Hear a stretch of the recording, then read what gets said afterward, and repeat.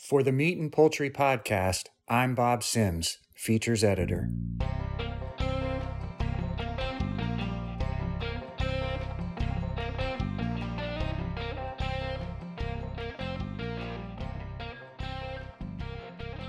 It is well known throughout the meat and poultry processing industry that today's consumers place a high level of importance on animal welfare. They want assurance that companies allow animals raised for food to live the best life possible while under the care of producers. The Tyson Foods Broiler Welfare Research Farm provides data on what broilers prefer, how they react to conditions such as lighting and enrichments, yet it operates on the scale of a commercial production farm, ensuring the data collected is usable and the results of trials repeatable. In this week's podcast, Tyson's Senior Director of Animal Welfare, Karen Christensen, discusses the broiler research farm and how she and her team use it to continuously improve the welfare of animals under the care of Tyson producers. The first thing that kind of popped into my head was, could you give me kind of a scope, an idea of the size of the broiler research farm and kind of the basics? I don't know, how big is the piece of land? How many houses are there? How many people work there, etc.? Sure.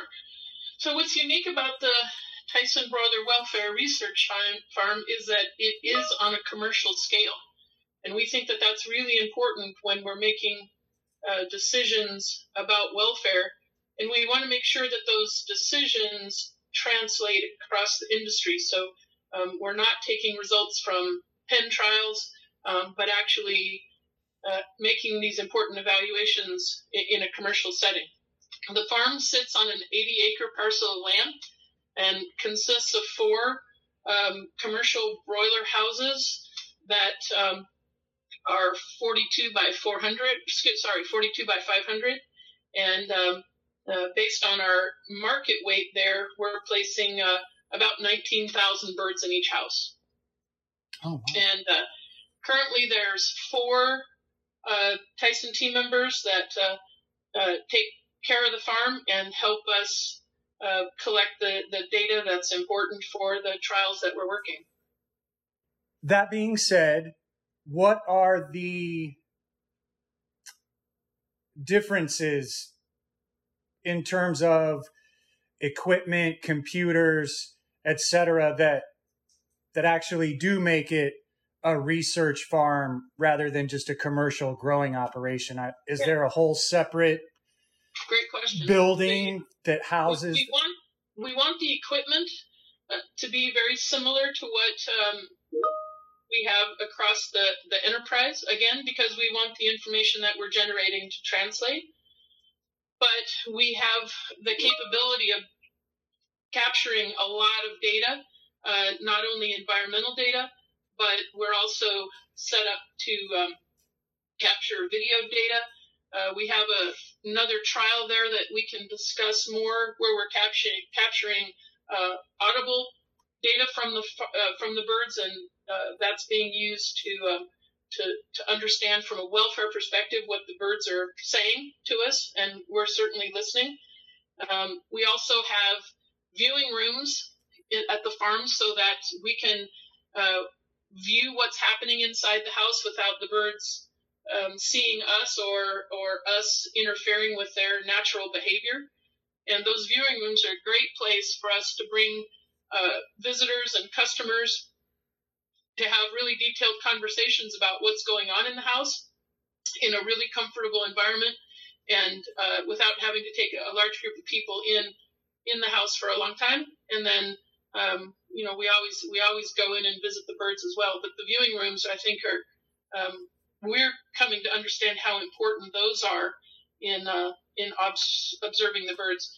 2 of the houses have the option of natural light, so that when we're working on lighting trials like we're doing currently, we do have that option. And then again, we have the option to cut that off and use standard light if we're working on some additional type of work that wouldn't necessarily need that piece.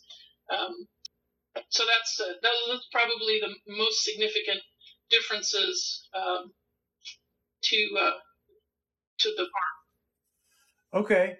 And you talked about the lighting schemes, and I was wondering, so I know that's what you're working on now, and I was wondering, are there any, I'm going to say experiments, maybe that's not the right word, but what kind of other variables are you guys looking at in the future in addition to lighting? Has anything been thought about?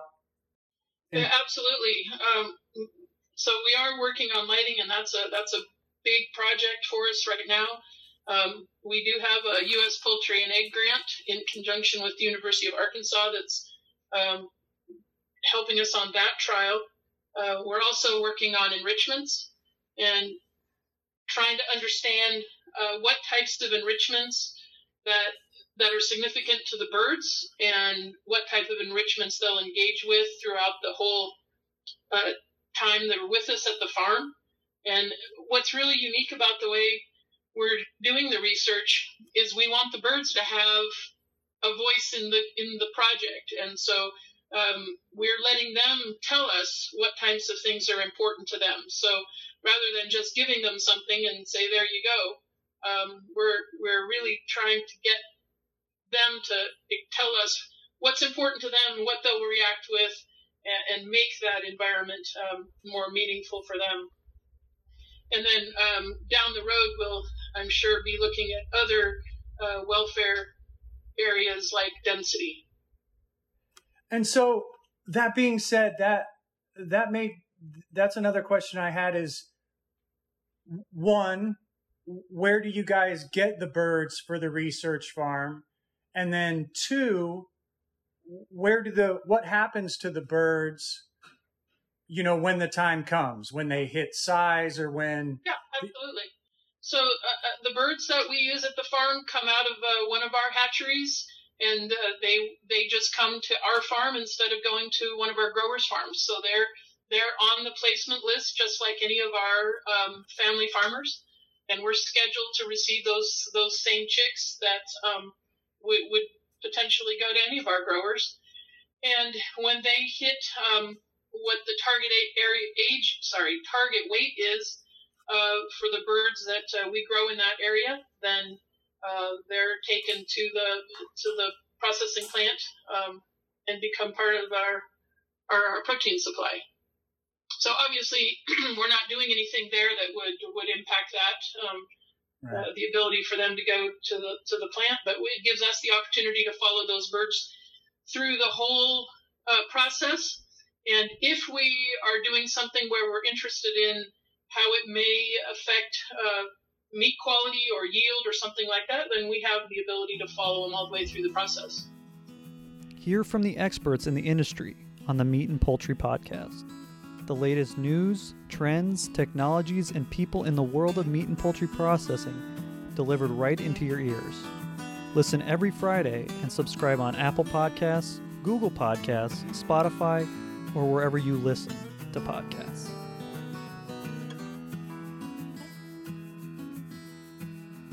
Okay, and then that leads me into, this is kind of a general question, but so how have Tyson's growers helped with the project, or have they, or will their role grow over time, or are they involved? Are your existing contract growers involved in the research farm? Well, the farm is new, and so we're looking for all the different ways that the farm can bring value to all of our growers, whether it's bringing value and improving the environment for the birds from a welfare perspective, or if we can understand things that we can communicate to our growers that would help them in their doing their daily jobs or improve the welfare of the birds on their farms, then that's the whole purpose. We want to share the information that we're getting, and so as we learn more, then we will be sharing that information. We have a group of growers that we communicate with on a regular basis, and a lot of times we talk to them and say, we need your input. What things do you know that you can share with us that we can take into account when we're doing the things at the farm that we're doing? So it's really, we want it to be a two-way street and an open conversation with the ultimate goal of continuous improvement in welfare. And so that being said, I know in the video you talked about customers and consumers wanting to know the story of where the food comes from and how the broiler research farm was going to help tell that story. And so I know it's new, but is there a story? Is that story kind of developing? Where's that at? And how will Tyson tell that story?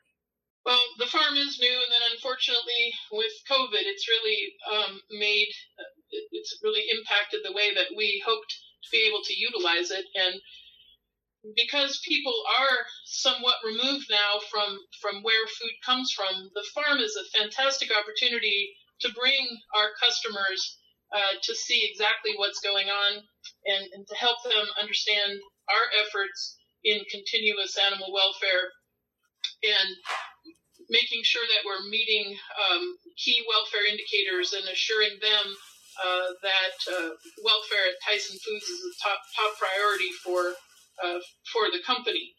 So we really want to use it to help to educate and to illustrate the things that we're doing. And then we want to use things like blogs and like the conversation that we're having today to get the word out that we are meeting our vision of being the world's leader in animal welfare through compassionate care and sound science. And so that's our goal. And like everything in the world that's been impacted by COVID, we're anxious for a resolution so we can get back to sharing what we're doing in a very personal, upfront way at the farm.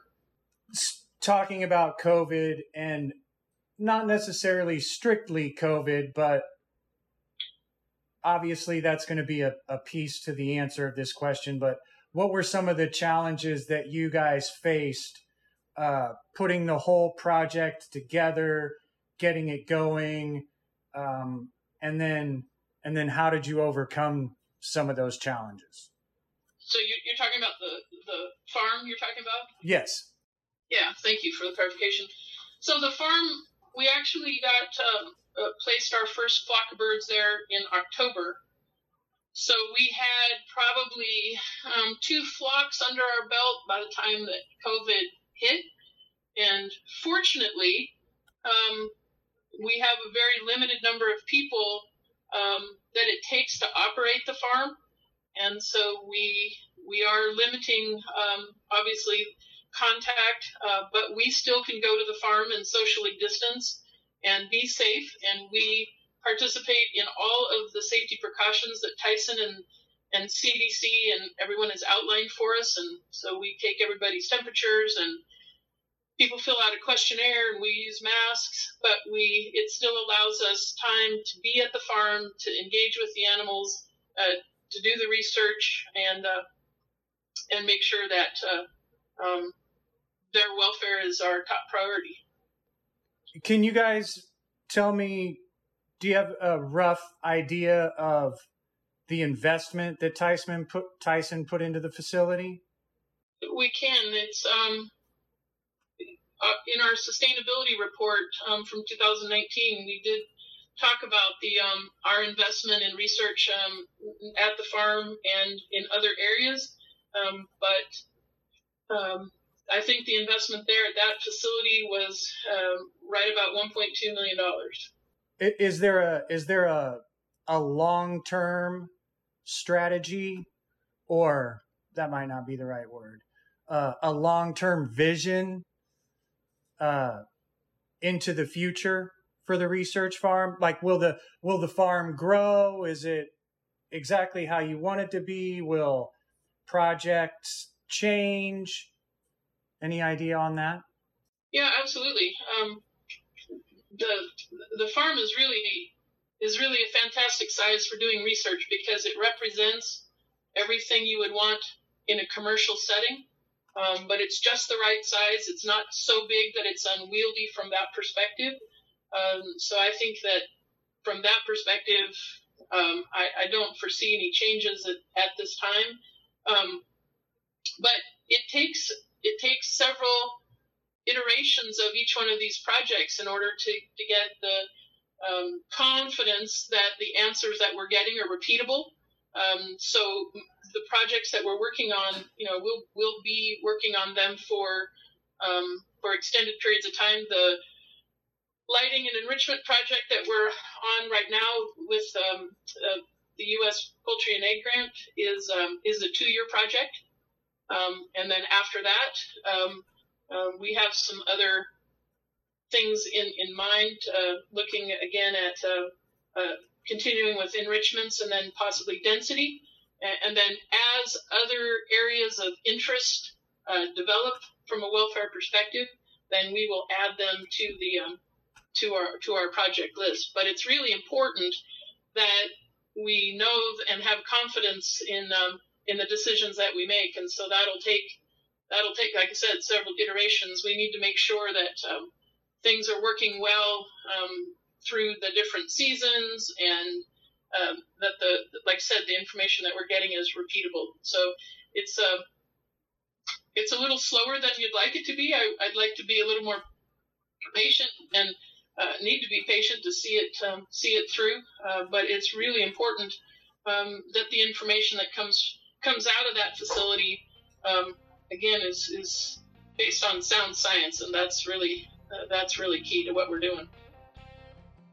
Make sure to check out the latest stories from the monthly print edition and online at meatpoultry.com. And follow us on social media at Facebook, LinkedIn, Twitter, and Instagram, all by searching @meatpoultry.